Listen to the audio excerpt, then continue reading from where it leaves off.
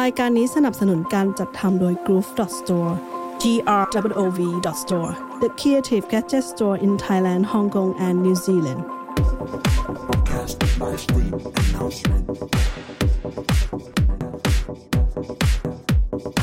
กำลังจะเข้ารายการในอีก40 วินาทีบางทีเราก็ไปในเมืองไปร้านอาหารไปในโซนที่แบบเป็นแบบไทยทาวน์หรืออะไรเงี้ยแล้วคือจะป้ายภาษาไทยเต็มไปหมดเลยมันมองในทางกลับกันthe same phenomenon ใช่มันคือ the same คือ you allow to do it อ่ะ you government allow us to do it อ่ะนึกออกปะเราก็เลยรู้สึกว่าเรื่องนี้เราไม่ควรจะว่าคนจีนเลยเพราะว่าเข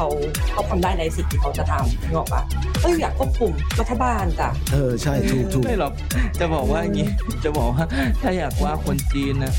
เจ๊กเจ้าสัวเต็มไปหมดเลยสวั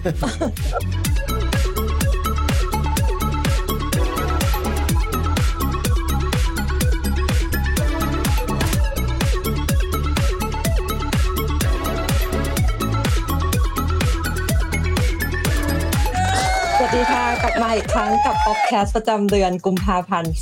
2024 ห่างหันกันไป1เดือนเงินเดือนพอใช้กันไหม พอใช้กันเลยคราวที่แล้วไปนั่งฟังดูก็ขำดีนะประมาณเราจัดรายการในช่วงประมาณวันที่22มกราคมผ่านมานี่มันก็เดือนกว่าๆก็ถามว่าพอใช้กันไหมอ่ะมันก็ต้องพอว่าไม่งั้นมันก็อยู่ไม่ได้ว่ะใช่สิเป็นไงบ้างมีเพื่อนเรานะฮะมาเที่ยวกรุงเทพเป็นไงบ้างวิกสถานการณ์กรุงเทพเป็นไงบ้างตอนนี้ฝุ่นสำลักฝุ่นเปล่าไม่ค่อยออกข้างนอกอ่ะแต่ว่าก็รู้สึกว่าเวลาเรียกว่าอะไรอ่ะเวลาตื่นมาหรืออะไรมันจะรู้สึกว่าเหมือนมีเสลดอยู่ในคอว้าวเสลดอยู่ในคอเลยแต่ว่ามันเป็นแบบแต่ว่ามันเป็นเสลดแบบเสลดนิดๆหน่อยๆอ่ะเหมือนแบบเราคันคออ่ะอันนี้แค่ช่วงที่อยู่กรุงเทพอ่ะหรอใช่ไม่แต่คือไม่ต้องช่วงอยู่กรุงเทพหรอกบางทีกับเพชรบุรีก็มีบ้างอ่ะเพราะว่าเราว่าสถานการณ์ฝุ่นทางกรุงเทพแล้วก็เพชรบุรีก็ไม่ทั่วไทยหรอกดูจากไอ้แมปฮีทแมปที่เขาจุดไฟเผากันแล้วอ่ะไม่ใช่แค่ไทยเมืองไทยเนี่ยนะยังไงบิ๊กน่าจะภาคใต้น่าจะรอดหมายถึงว่าภาคใต้ภูเก็ตอย่างงี้ฮะภาคใต้รู้สึกอากาศดีต้นปกติฝุ่นที่เขาจุดมานี่ไอ้ไฟที่เขาจุดมานี่มันประมาณช่วงนี้พีคหรอหรือว่าไงอันนี้เราไม่แน่ใจเหมือนกันแต่เราคิดว่ามันมีช่วงฤดูเก็บเกี่ยวอะไรปะใช่ไหมหลังจากเก็บเกี่ยวเสร็จเขาก็แบบแทนที่จะเหมือนไม่รู้เขาน่าจะมีกระบวนการที่ดีกว่านี้แต่ว่าใช้วิธีเผามันง่ายกว่ามันถูกกว่าเร็วกว่าไม่รับผิดชอบกว่าเดี๋ยวทักทายคอมเมนต์นะครับคุณธีรนัยหมูนะครับรอนานมากๆผมจะบอกว่างี้ผมจะบอกว่าคุณหมูนี่แหละครับที่ทำให้มาตามให้จัดรายการผ่านคุณตาลนะฮะบางทีก็ลืมไปแล้วบางทีคืออย่างนี้ต้องบอกว่าผมคิดว่าทุกคนมีภาระหน้าที่กันหมดพอคุณแตะเลข4ปุ๊บใช่ไหมคุณจะมีภาระหน้าที่เยอะขึ้นถ้าคุณทำธุรกิจแล้วถ้าคุณมีลูกโอ้โหแบบทุกอย่างบีบคั้นชีวิตหมดเลยก็บางทีก็ลืมจัดรายการบอลกับผมกับบิ๊กเนี่ยที่ปกติรันบางทีวีคละครั้งเนี่ยตอนนี้2เดือนนะฮะไม่ได้จัด2เดือนแล้วต้องรอให้บิ๊กกลับไปญี่ปุ่นใหม่แล้วก็มาเริ่มสตาร์ทกันใหม่นะครับแต่ตอนนี้ก็ฟัง Good Day Made Aussie ก็ดีไหมเป็นพักผ่านก่อนก็ได้นะผมจะบอกว่ารายการที่ขยันขันแข็งนะครับที่จัดที่ออกทุก2สัปดาห์เนี่ยคือ Good Day Made ของคุณตาลกับคุณหมูนะฮะซึ่งจริงๆแล้วรายการเนี่ยคุณตาลเนี่ยทำโปรดักชั่นอะรอไปถึงรู้สึกจะตอน6แล้วมั้งใช่ไหม EP 6แล้วอะตอน8แล้ว8แล้วใช่ผมก็จะผิด EP 8นะฮะแต่ว่าในที่รีลีสออกมาเนี่ยมีแค่4 EP ซึ่ง EP 5กำลังจะออกนะฮะแต่ละตอนเนี่ยคุณตาก็จะเอาเรื่องราวเกี่ยวกับออสเตรเลียที่เกี่ยวข้องออสเตรเลียนะส่วนใหญ่เกี่ยวข้องกับเมืองเมลเบิร์นที่คุณตาอยู่นะครับแล้วก็ล่าสุดรู้สึกจะเป็นตอนจริงๆอาจจะแบบไม่ได้เกี่ยวกับออสเตรเลียโดยตรงแต่แค่มันแตะนิดนึงแล้วก็เอามาเล่าก็มีใช่ๆรู้สึกว่าตอนแรกเนี่ยมีตอนล่าสุดเนี่ยจะพูดเกี่ยวกับหมาแต่ว่าผมก็ยังกำลังรอฟังจะเป็นยังไงให้รอฟังเกี่ยวกับใครรักหมาเนี่ยรอฟังตอนนี้นะครับเดี๋ยวคุณตั้งบอกขอเข้าแป๊บนึงครับเดี๋ยวผมส่งลิงก์ให้นะครับส่งลิงก์ให้โอเคทีนี้ตอนนี้เราจะมาเล่าต่อจากตอนที่แล้วไหมเรื่องเงินเดือนหรือว่าเรามีเรื่องใหม่จะเปิดเพราะว่าเหมือนบิ๊กบอกว่าตอนที่เราบิ๊กยังไม่ได้แชร์ใช่ว่าเงินเดือนที่โพสต์นั้นได้เนี่ยอยู่ญี่ปุ่นได้ไหม เป็นไงบ้างบิ๊กซึ่งสำหรับเราอ่ะเราต้องบอกงี้ด้วยความที่เงื่อนไขเรามันอาจจะแบบไม่เหมือนเขาอยู่แล้วเนาะเราย้ายมาอยู่ที่ญี่ปุ่น ก็จริงแต่ว่าเราก็ยังทำงานกับที่บริษัทที่ไทยอ่ะก็คือเราก็รับเงินเดือนเป็นเงินบาทนี่แหละดังนั้นเราไม่เรียกว่าไม่ได้ปฏิสัมพันธ์อะไรกับคนญี่ปุ่นเท่าไหร่แต่ว่าเขาอาจจะเห็นภาพได้ชัดกว่าก็ได้นะว่าเพราะว่าเป็นเหมือนอารมณ์เงินตัวเงินก็น่าจะคล้ายๆกันแต่แค่เอาตัวไปอยู่ในอีกประเทศนึงแล้วดูว่าค่าใช้จ่ายมันพอไหมซึ่งทีเนี้ยด้วยความที่เริ่มจากเรื่องบ้านถ้าเราเทียบกับกรุงเทพเนอะเพราะว่าเวลาตอนที่เราจะย้ายเนี่ยเราเทียบค่าครองชีพกับกรุงเทพตลอดเพราะว่าเรารู้สึกว่าถ้าเกิดเรายังจะอยู่ไทยเราคงอยู่ที่กรุงเทพทีนี้ปัจจุบันที่เช่าอยู่เนี่ยเป็นบ้านแบบ2ชั้นแต่ว่าบ้านก็แบบไม่ได้หลังใหญ่อะไรนะบ้านแบบเล็กๆค่าเช่าเดือนแล้วอยู่ประมาณสัก 12,000 โอ้บาทญี่ปุ่นเนี่ยนะใช่ว้าวใช้ได้ราคาดีก็ต้องเข้าใจว่าเราไม่ได้อยู่ใกล้ตัวเมืองแต่ไอ้การไม่อยู่ใกล้ตัวเมืองเนี่ยเวลาเราเปรียบเทียบเราจะชอบเปรียบเทียบว่าเหมือนถ้าตัวเมืองคือสยามหรืออะไรเงี้ยตำแหน่งบ้านเราปัจจุบันเนี่ยก็จะอยู่เหมือนประมาณบางนาสำโรงอย่างเงี้ยบางนาสำโรงได้อยู่ก็ไม่แย่นะก็ได้ไม่แย่เพราะว่าบางนาสำโรงมีรถไฟฟ้าไปถึงบางใหญ่ก็มีบางใหญ่ก็มีแต่ว่าบางนาสำโรงภาพแรกที่เราคิดขึ้นมาคือรถไฟฟ้าเหมือนกันบางนาสำโรงมีรถวิ่งตรงไงสายเดียวของเราก็มีก็คือก็จะมีรถคล้ายๆรถไฟฟ้าแล้วก็จะมีรถเมล์ซึ่งมันก็จะมีอยู่ประมาณเนี้ยซึ่งมันก็เข้าตัวเมืองได้อะไรได้อะไรเงี้ยดังนั้นเวลาเปรียบเทียบเราก็เลยจะเปรียบเทียบได้ว่ามันก็เหมือนเราอยู่บางนาอยู่สำโรงอยู่บางใหญ่อะไรเงี้ยเพราะลักษณะมันคล้ายกันเลยแต่ทีเนี้ยเราลองมาเทียบดูว่าแล้วถ้าเราจะอยู่บางนา 12,000 อ่ะเราได้บ้าน2ชั้นไหมบางนาไม่น่าจะได้นะคอนโดได้คอนโดสักแบบถ้าเกิดใกล้รถไฟฟ้า 12,000 ก็ไม่น่าจะอยู่นะใช่ผมว่าถ้ามองว่าเป็น2ห้องนอน at least 2ห้องนอนเพราะมีลูกใช่ป่ะใช่นั่นแหละเอาแค่เรื่องนี้ก็จะรู้สึกว่าถูกกว่าไทยใช่ไหมเนี่ยถ้าเฉพาะถูกกว่ากรุงเทพ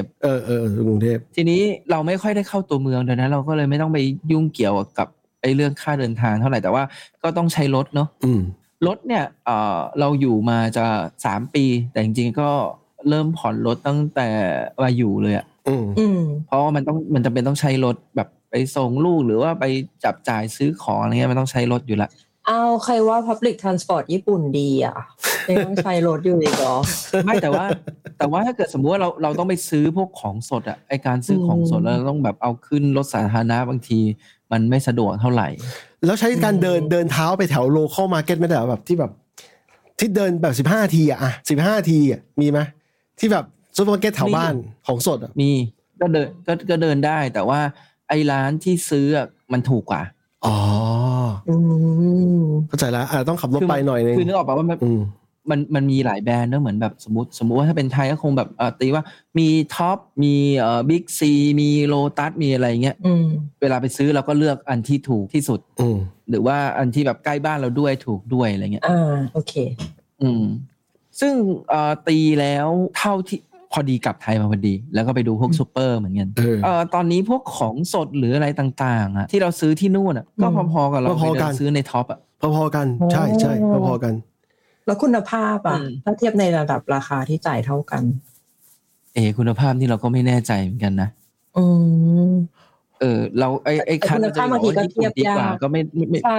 เอาแบบถือว่าถ้าเทียบของโลคอลกับของโลคอลอย่างเงี้ยอย่างเช่นผักโลคอลไทยเทียบกับผักโลคอลญี่ปุ่นมันราคาก็พอๆกันปะ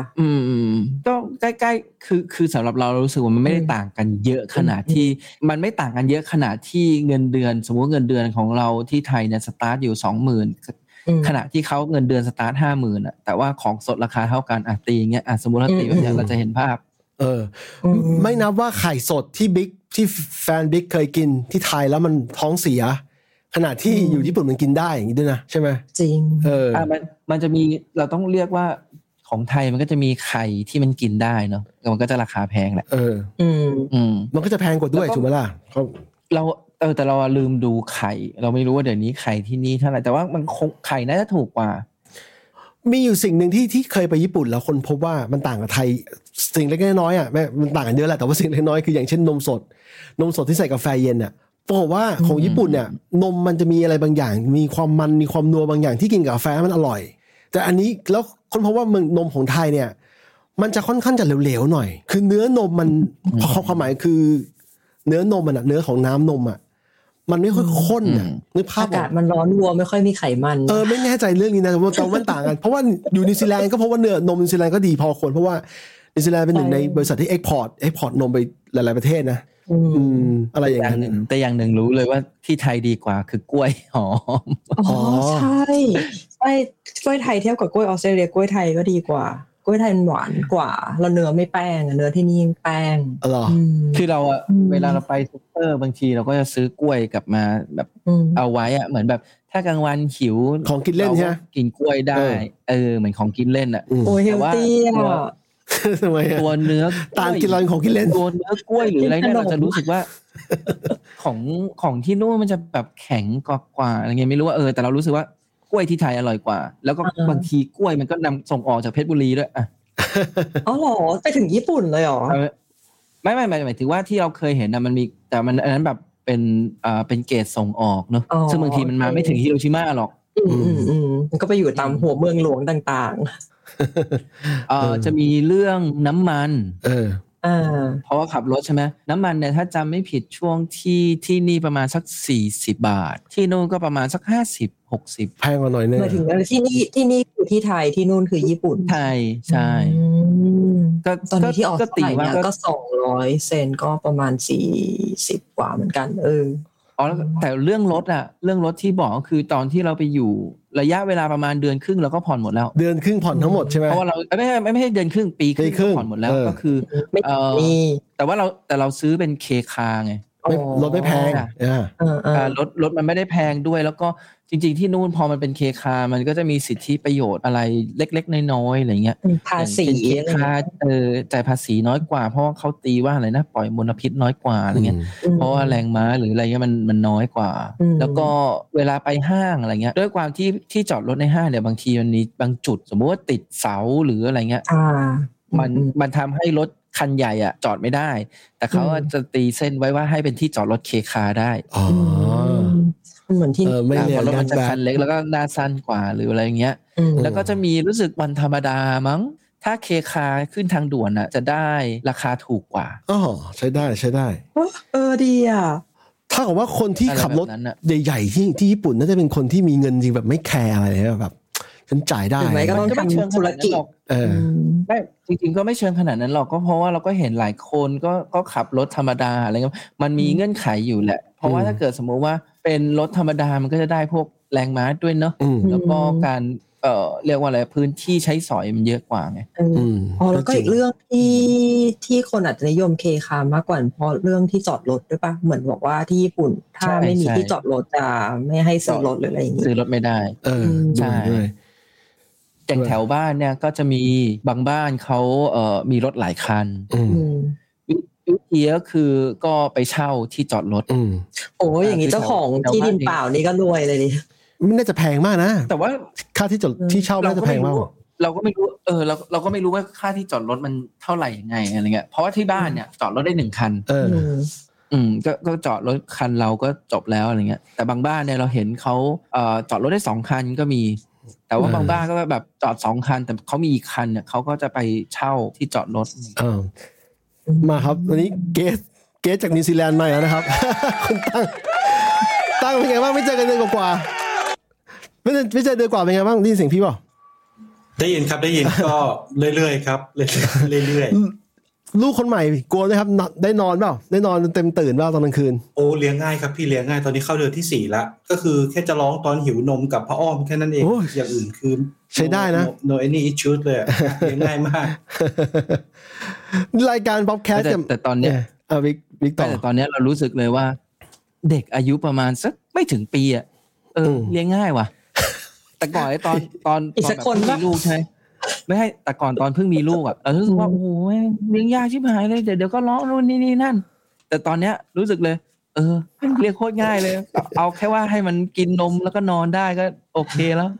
ทำไมเค้กของผมมันค่อนข้างจะคอนทราสต์วะ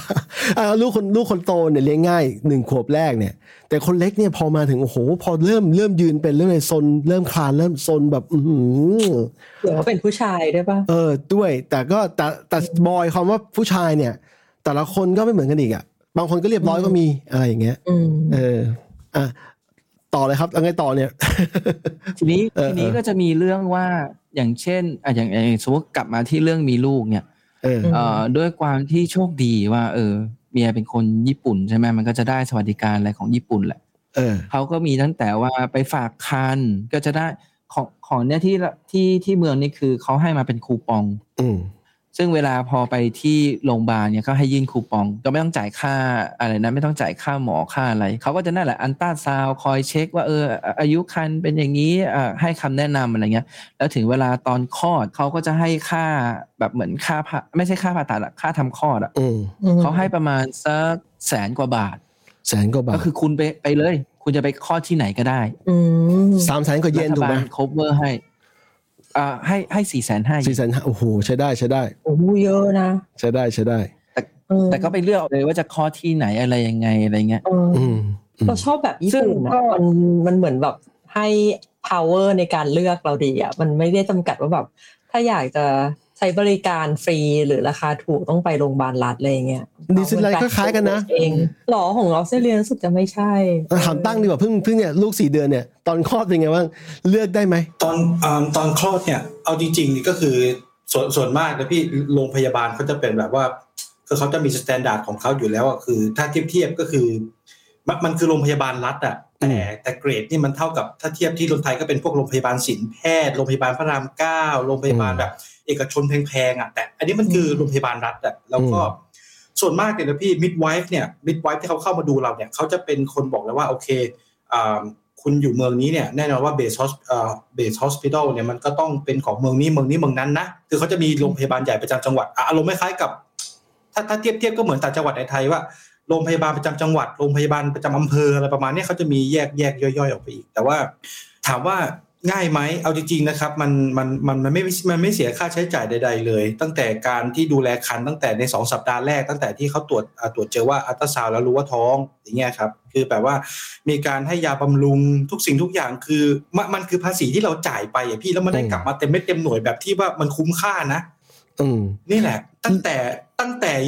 ต่ฝากคัน2 อาทิตย์แรกอะพี่จนเด็ก4 เดือนตอนนี้เนี่ยมิดไวฟ์จบเคสเขาก็จะส่งพลังเกตมาพอมีพลังเกตมาเสร็จปุ๊บหลังจากนั้นเขาก็จะมีการส่งเขาเรียกว่ายังไงอะแบบเป็นคอมมูนิตี้ของเขาเลยเข้ามาดูตลอดคือแน่นอนว่าเขาห่วงประชากรเขาห่วงคุณภาพชีวิตของคนหนึ่งมากๆกับพี่ในนิวซีแลนด์น่ะคือเขารู้อยู่แล้วว่ารัฐบาลเขารู้อยู่แล้วว่า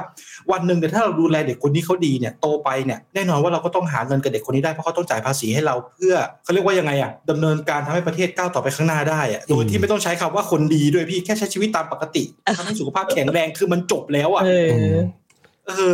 เมื่อกี้ตั้งเมนชั่น midwife ถ้าแปลไทยให้คนไทยเข้าใจใน midwife นี่เป็นยังไงนะ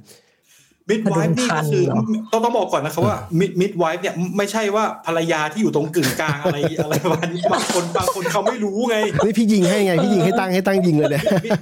มิดไวฟ์นี่ก็คือหมอสูตินารีเนี่ยแหละครับหมอทำคลอดคือเหมือนกับว่าเป็นพยาบาลเฉพาะทางไหมแต่เขาสามารถเย็บแผลทำผ่าตัดได้ก็คือเป็นหมอสูตินั่นแหละ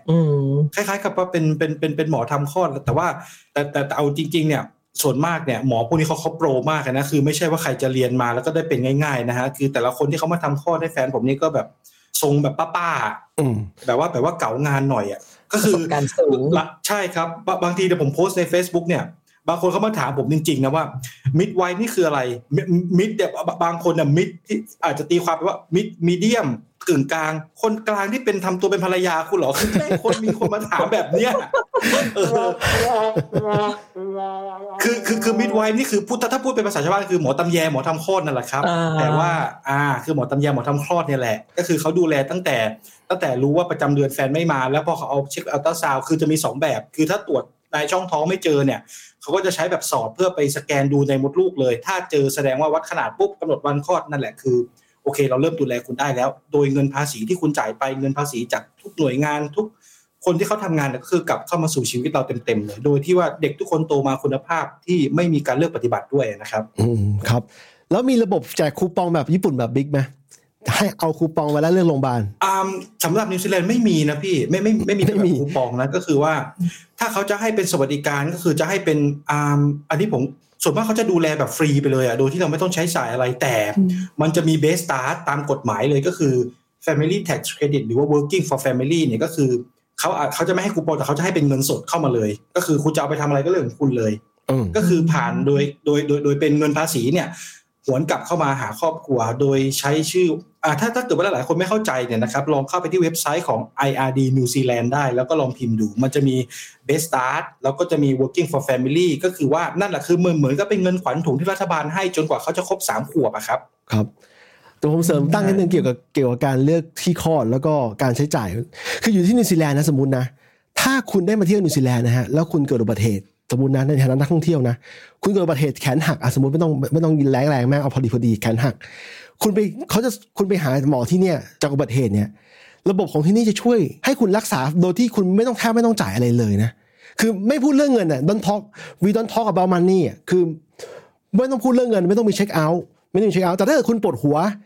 แล้วไปหาคลินิกที่มันเป็นคลินิกแบบเอกชนซึ่งส่วนใหญ่เป็นเอกชนแหละเขาก็จะคิดตังค์นิดหน่อยแต่ถ้าเกิดว่าคุณเกิดอุบัติเหตุจริงๆมันจะมีระบบที่เรียกว่า ACC ป่ะตั้งเป็นระบบที่เอาไว้ cover เหมือนคล้ายๆกับช่วยเก็บประกันเขาจะเก็บเงินจากคนทำงานทุกคนน่ะเก็บเงินจากคนทำงานเพื่อเป็นทุนกองกลางเนี่ยเพื่อคล้ายๆประกันน่ะแต่ว่าเป็นระบบที่รองรับเอาไว้เพื่อไม่ให้คุณต้องฟักอัพคือไม่ให้คุณรู้สึกแบบเวลาคุณเกิดอุบัติเหตุในชีวิตคุณแล้วคุณต้องจ่ายอะไรเยอะๆอะไรแบบนั้นเนี่ยอันนี้นักท่องเที่ยวก็ได้นักท่องเที่ยวก็ได้อันนี้ผมเพิ่งรู้ไม่นานนักท่องเที่ยวได้ครับนักท่องเที่ยวได้เพราะว่าคือถ้าพูดเป็นภาษาชาวบ้านแบบง่ายๆเลยคือ as long as you stay in New Zealand everything นั่นแหละใช่เขาก็เลยสังเกตขอยกย้ายไปนิวซีแลนด์ได้ป่ะสังเกตว่าคนขอวีซ่าเนี่ยถ้าคุณขอไปยุโรปเนี่ยอันนี้เขาทักทายคุณสรัญญานะครับคุณเดินมอร์แกนนะครับถ้าคุณขอไปยุโรปเชงเก้นวีซ่าเขาขอให้คุณทำประกันเดินทางด้วยเพื่อที่เขาจะรับรองว่าถ้าคุณไปเกิดอุบัติเหตุแขนหักที่เยอรมันก็ได้คุณจะต้องมีเงิน cover ค่าใช้จ่ายตรงนั้นแต่นิวซีแลนด์ไม่เคย ask for it ไม่เคยถามให้คุณจ่ายค่าถามว่าอย่างนี้ถ้าเกิดว่าในกรณีที่เพิ่งบอกว่าถ้าจะขอวีซ่าต้องมี travel insurance แต่ถ้าเกิดประเทศอย่างสมมติพวกเราอย่างเงี้ยถือพาสปอร์ตออสเตรเลียนิวซีแลนด์ไม่ต้องขอวีซ่าเข้าเชงเก้นแอเรียเขาจะรู้ได้ไงว่าเรามี travel insurance หรือเปล่าถ้าสำหรับคนนิกโซนด้วยกันผมไม่แน่ใจแต่ถ้าคุณเป็นคนไทยปุ๊บคุณจะไปขอไปยุโรปปุ๊บเนี่ยเขาขอดูประกันเดินทางเลยยังไงนะคือแบบที่พี่ตาบอกเมื่อกี้ก็คือสมมติว่าถ้าสมมติว่าถือแบบพวก powerful passport อย่างเช่น passport นิวซีแลนด์ออสเตรเลียแคนาดาพวกนี้เราก็ไปเที่ยวแถบยุโรปเนี่ยแล้วคือแบบที่พี่เพิร์ทบอกคนไทยอาจจะต้องทำเพราะว่าเรามาจากประเทศโลกที่3พี่เขาพูดตรงๆนะแต่ในขณะเดียวกันเนี่ยพอเราถือพาสปอร์ตแบบที่ว่าพาสปอร์ตแบบทรงพลังเนี่ยคือเขาดูแล้วว่าถ้าคุณคือถ้าพูดตรงๆคือว่าประเทศพวกนี้มันเป็นประเทศโลกที่1คุณภาพชีวิตดีอยู่แล้วมีระบบรัฐสวัสดิการคือคนก็ไม่ป่วยออดแอดง่ายๆอยู่แล้วเพราะว่าโครงสร้างกลไกรัฐเนี่ยมันคุ้มครองอยู่แล้วก็ที่สำคัญเลยคือ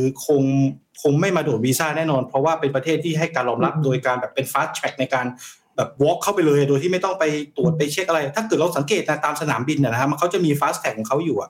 ใช่คือถ้าพูดง่ายๆจะเป็นอย่างนั้นเลยนะก็คือเหมือนกับว่าถ้าเขาไม่ถามก็แปลว่าประเทศนี้แหละคือเขาเชื่อมั่นในบุคลากรของประเทศเขาเอาตรงๆพี่อารมณ์นั้นเลยคือเขาคงไม่คิดว่าสมมติถ้าตามในแขนหักที่เนเธอร์แลนด์อย่างเงี้ยตามนั้นคงจะมีทางออกของชีวิตแต่ไม่ต้องเนื่องจากต่อให้มีประกันเดินทางแต่เราก็ซื้อประกันเดินทางอยู่แล้วไงเราแค่นึกว่าตอนนั้นเราไปสวีเดนด้วยพาสปอร์ตออสเตรเลียก็เดินเข้าเลยไม่มีใครถามอะไรไม่ได้ถามด้วยแบบจะอยู่นานแค่ไหนอะไรอย่างเงี้ยก็เลยพอดีพูดถึงก็เลยสงสัยนั่นสิแล้วถ้าเกิดเราเป็นอะไรขึ้นมาทำไงวะก็หาหมอก็เสียตังค์ไงแต่เรารายได้ที่นี่ travel insurance อยู่แล้วก็เลยก็คงไม่มีปัญหาแต่สำหรับคนที่แบบไม่ทันได้คิดแล้วก็ไม่ได้มีก่อนเดินทางอะไรอย่างเงี้ยนี่แต่จะว่าไปนี่ก็นั่งลูกชายก็เล่นคอมอยู่ข้างนี่ก็เป็นห้องคอมของเขาอ๋อเล่นอะไรอยู่ลูกล็อบบอกเปล่าเล่นอะไรอยู่โลบล็อกนะฮะคือเกี่ยวกับประกันการเดินทางเนี่ยล่าสุดผมเพิ่งได้ยินแม่บ้านที่ทำงานให้ที่บ้านเนี่ย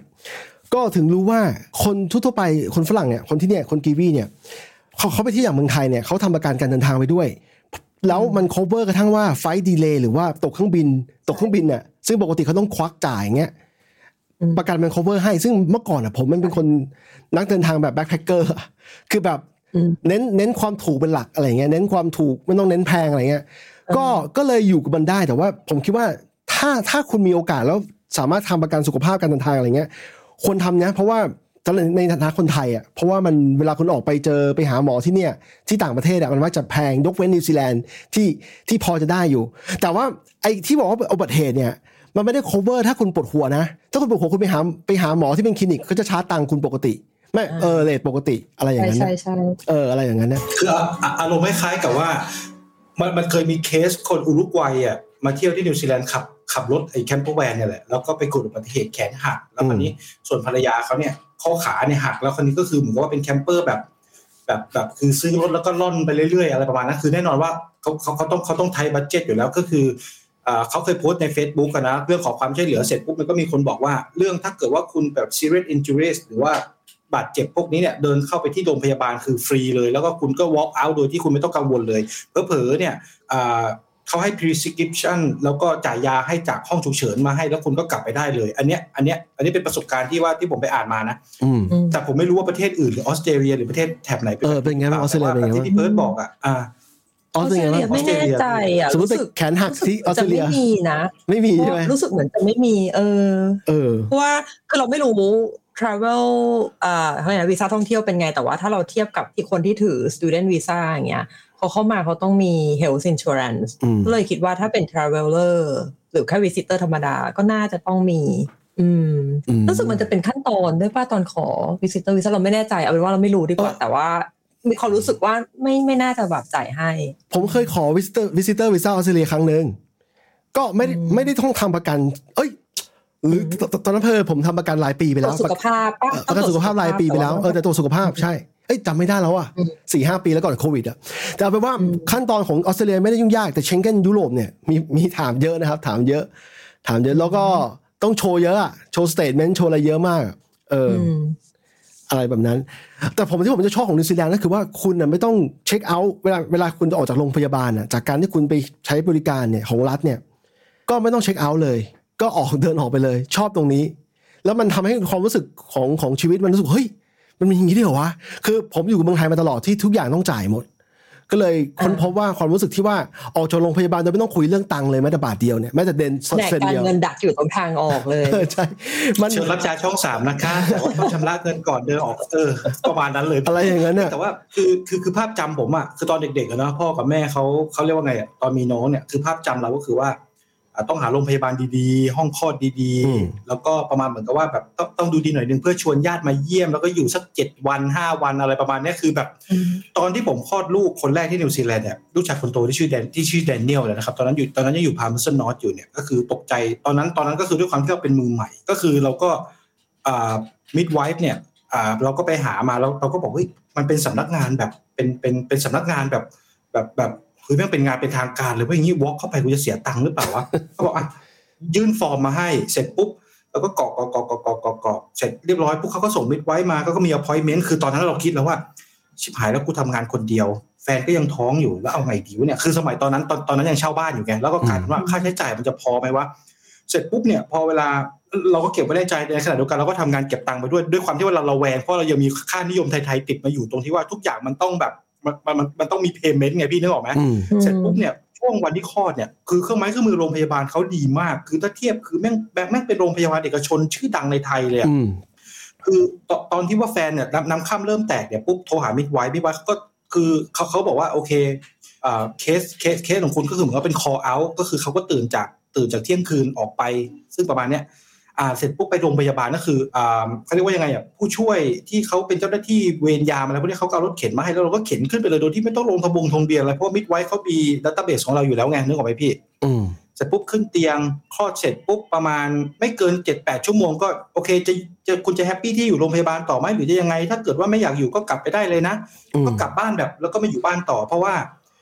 ต้องบอกอย่างนี้ก่อนนะครับอันเนี้ยคือที่ไทยเนี่ยหลายคนอาจจะนอนโรงพยาบาลหลายวันเรื่องจากข้อธรรมชาติหรือว่าเรื่องจากผ่าคลอดซึ่งรอแผลสมานหรืออะไรแต่ว่าที่นิวซีแลนด์เนี่ยเขาจะเน้นข้อธรรมชาติเคสผ่าคลอดเนี่ยจะเป็นเคสที่มีปัญหาเรื่องเกี่ยวกับการคลอดปกติไม่ได้เท่านั้นนะครับต้องบอกนี้แล้วก็รวมถึงการนอนโรงพยาบาลนานๆเนี่ยนิวซีแลนด์เขาไม่ค่อยนิยมกันเพราะเขามองว่ายังไงมิดไวฟ์หรือพลังเกตเลยก็เข้ามาดูแลอยู่แล้วไม่จำเป็นจะต้องมาอยู่โรงพยาบาลหลายๆวันเลยแล้วก็มันจะได้เป็นการแบบโรเทชันให้คนอื่นๆได้อีกมันรวดเร็วมากตรงนี้ครับเพอร์เฟคคือไม่ต้องจ่ายเงินเลยสักดอลลาร์เดียวเนี่ยแหละคือความที่ผมบอกโอ้โหแม่งนี่แหละคือระบบรัฐสวัสดิการที่อยากให้ประเทศไทยมันเป็นแบบเนี้ยเมื่อกี้เรามาจากบิ๊กนะที่บิ๊กบอกว่าโ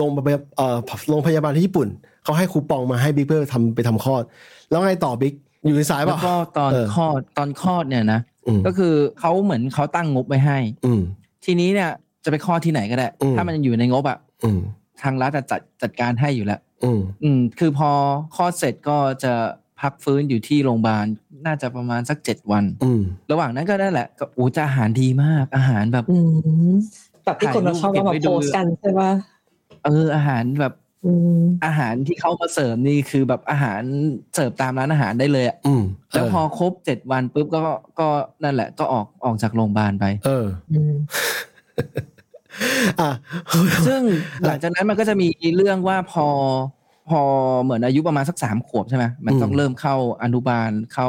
เนอร์เซอรี่แล้วอะไรเงี้ยอันนั้นก็จะมีเรื่องว่ารัฐบาลจัดการเรื่องค่าเทอมให้ถ้าคุณจ่ายก็คือคุณไปจ่ายแค่พวกค่าอาหารกลางวันค่าอะไรพวกนั้นไปโดยที่รู้สึกว่าค่าเทอมค่าอะไรพวกนี้เขาคำนวณจากรายได้ของพ่อแม่อ่ะก็คือมีมากจ่ายมากมีน้อยจ่ายน้อยใช่อารมณ์ประมาณแบบนั้นอะไรเงี้ยซึ่งเราว่าก็โอเคนะแล้วบิ๊กเอาอะไรแล้วที่ไทยแต่ที่ไทยไปดีแคร์ที่ญี่ปุ่นหรือเปล่าเราอ่ะไม่หมายถึงว่าเราต้องยื่นว่าเรามีรายได้เท่านี้แต่เราจ่ายภาษีที่ไทยเสร็จหมดแล้วนะเราไม่ได้แบบเรียกว่าอะไรเราไม่ได้มีรายได้ที่ญี่ปุ่นก็แค่นั้นเลยคือยื่นให้เขารู้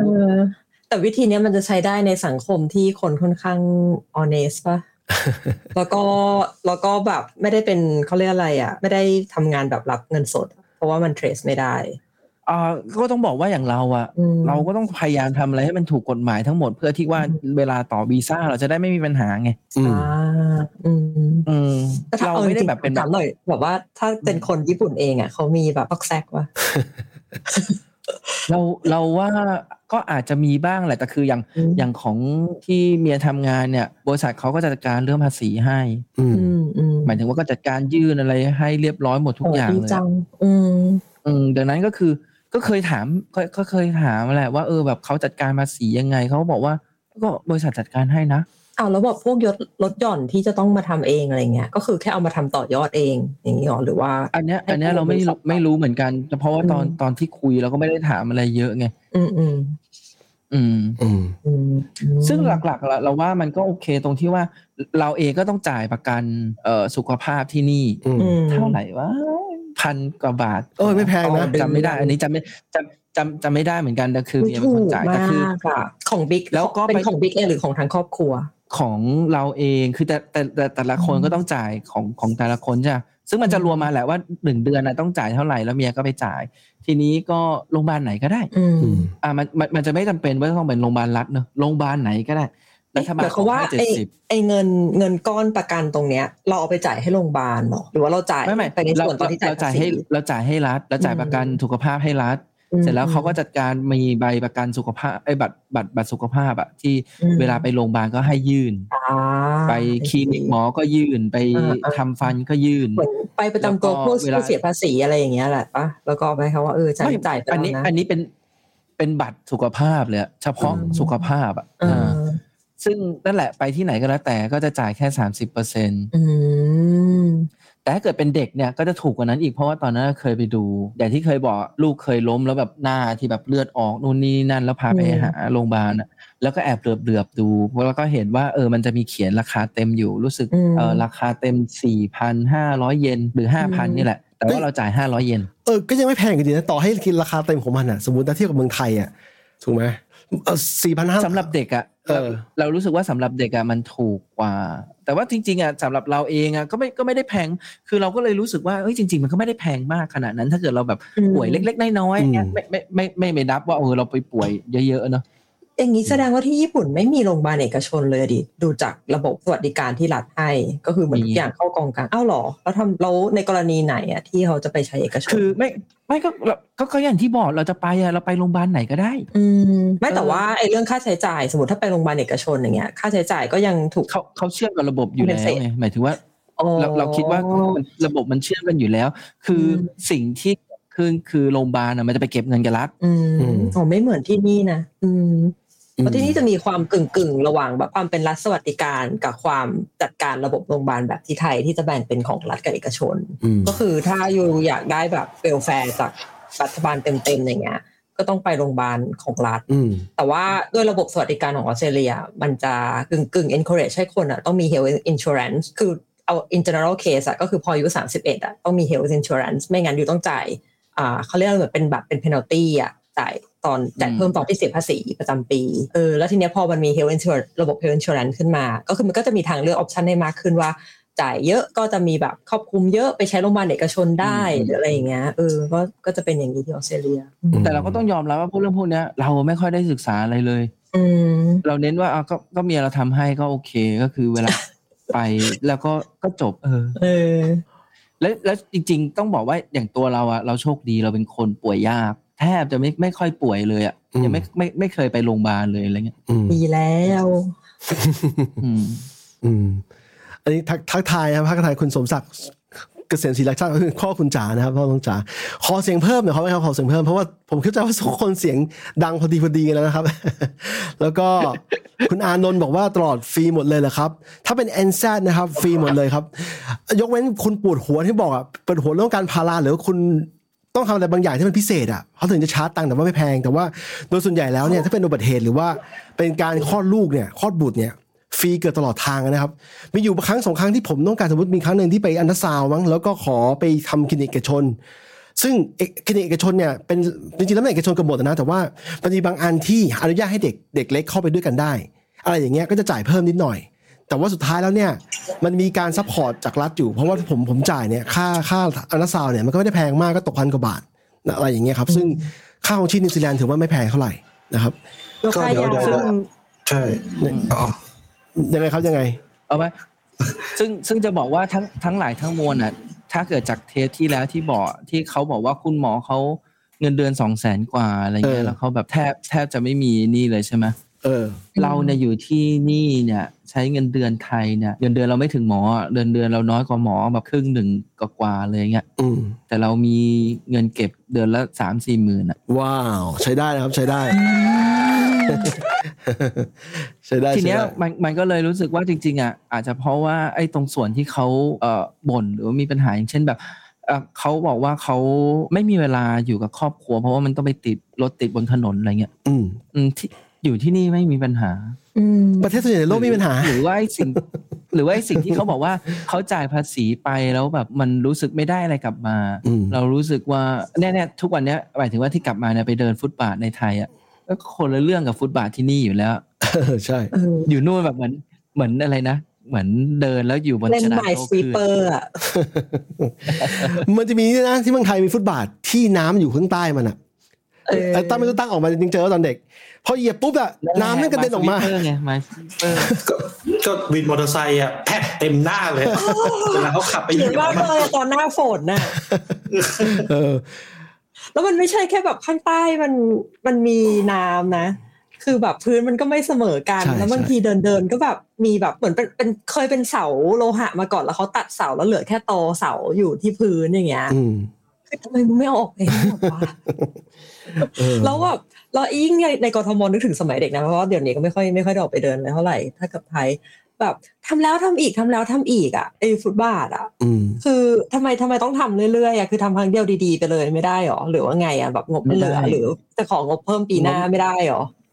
ใช่ต้องของงบประจำเรื่อยๆคื คือมันไม่ใช่ว่าไอ้ตอนไม่ดีแล้วเดินไม่ได้แต่เพราะอยู่ทำตลอดเวลาด้วยแหละมันเลยเดินไม่ได้แต่ว่าไอ้ตอนที่ตาลบอกเนี่ยตอนนี้เขาก็เริ่มเหมือนเริ่มเอาออกอ่ะเหมือนเห็นแบบเราเห็นในหมายถึงว่าไม่เราเห็นที่เขา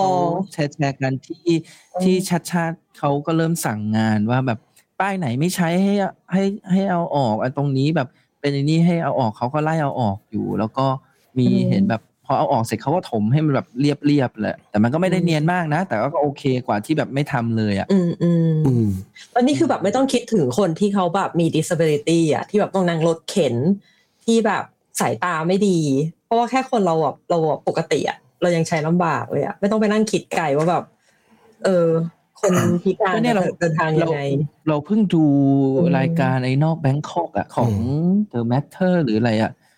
ตอนล่าสุดอ่ะเขาคุยถึงเรื่องการท่องเที่ยวของผู้พิการอ่ะว่าแบบเนี่ยสุดท้ายคือในไทยมันแบบลำบากขนาดไหนถ้าเป็นผู้พิการแล้วอยากจะเที่ยวอ่ะมันมีเรื่องสดอันนึงเพิ่งรู้มาไปฟังดูเพิ่งรู้มาของไทยเนี่ยที่ผู้พิการทางสายตาเนี่ยขึ้นรถไฟไปต่างจังหวัดเนี่ยแล้วไปลงสถานีผิดแล้วเดินหลงทางต้องโทรไปสายด่วนเพื่อให้ปลายสายที่เขาช่วยเหลือเนี่ยคอยช่วยเขาแต่ปรากฏว่าปลายสายก็ทำอะไรไม่ได้มากเพราะว่าพยายามจะหาคือคนที่ลงไปเนี่ยเขาไม่รู้ว่าเขาลงสถานที่ไหนเขาไม่รู้แล้วเขาหาคนช่วยเหลือเขาไม่ได้แล้วเขาก็โทรไปถามปลายสายก็พยายามช่วยเหลือเขาแต่ก็ไม่รู้ทำยังไงเพราะว่ามันไม่รู้มันไม่มีระบบลิงก์กับพวกแบบระบบโทรศัพท์สัญญาณเนี่ยว่าแบบ point location อยู่ไม่มีเลยแล้วก็เขาก็ไม่รู้ว่าสถานีนั้นมีคนอยู่ที่นั่นหรือเปล่าอะไรอย่างเงี้ยสุดท้ายไปเจออีกทีนึงโดนรถไฟทับไปแล้วคือมันเป็นเรื่องที่สลดเรื่องอ่านจากข่าวคือผมจะบอกว่าจริงอ่านจากข่าวมาผมจะบอกว่าข่าวพวกนี้พวกทับลอยเนี่ยอ่านแล้วมันสลดนะฮะผมพยายามที่จะไม่ค่อยอ่านมันแต่บางทีมันเห็นแล้วก็อดไม่ได้นะคือ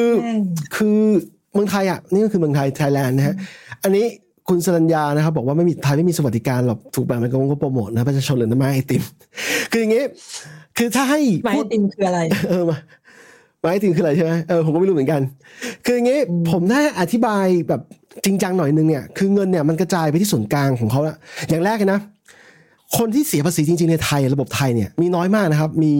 มีคนที่เข้าระบบประมาณ 8-9 ล้านมั้งแต่เสียจริงๆประมาณต่ำกว่า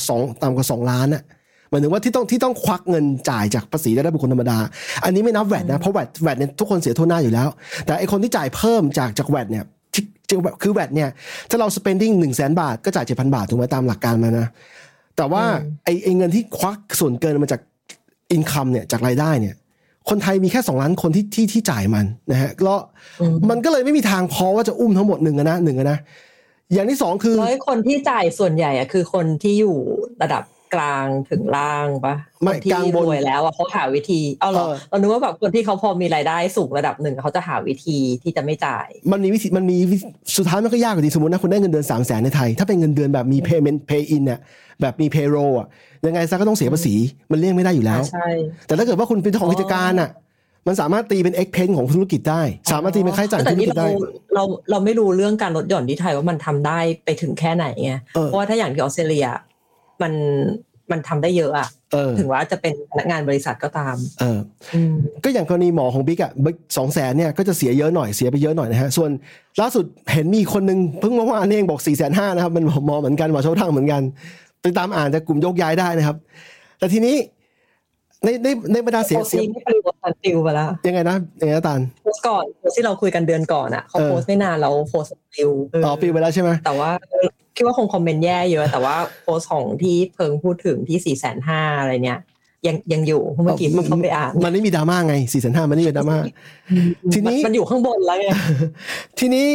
ในบรรดา2ล้านที่เสียเนี่ยมันยังมีส่วนที่เป็นแกนกลางของประเทศไทยก็คือข้าราชการที่มีทั้งในระบบและข้าราชการสัญญาจ้างนะในระบบก็คือพวกที่มีตำแหน่ง C อะไรอย่างเงี้ยกับพวกในที่แบบเป็นสัญญาจ้างของรัฐเนี่ยที่เกี่ยวข้องกับอบจอะไรอย่างเงี้ยรวมๆกันประมาณ 3-4 ล้านคนคุณลองคิดภาพดูว่าไอ้ 3-4 ล้านคนเนี่ยถ้ามองว่าเป็นทุกคนมีงานประจำทำหมดเลยของรัฐที่รัฐจ้างเนี่ยเท่ากับว่าไอ้เงินกองกลางต้องไปจ่ายให้คนกลุ่มนี้ก่อนใครจะทำงานหนักใครเก่งมากเก่งน้อยไม่สำคัญทุกคนได้เงินเดือนหมดใช่ไหมแล้วก็เงินส่วนหนึ่งก็เอาไปแบ่งไปงบโปรโมทอะไรอย่างนี้มันก็เลยกลายว่าสวัสดิการอยู่ที่ไหนในเมื่อ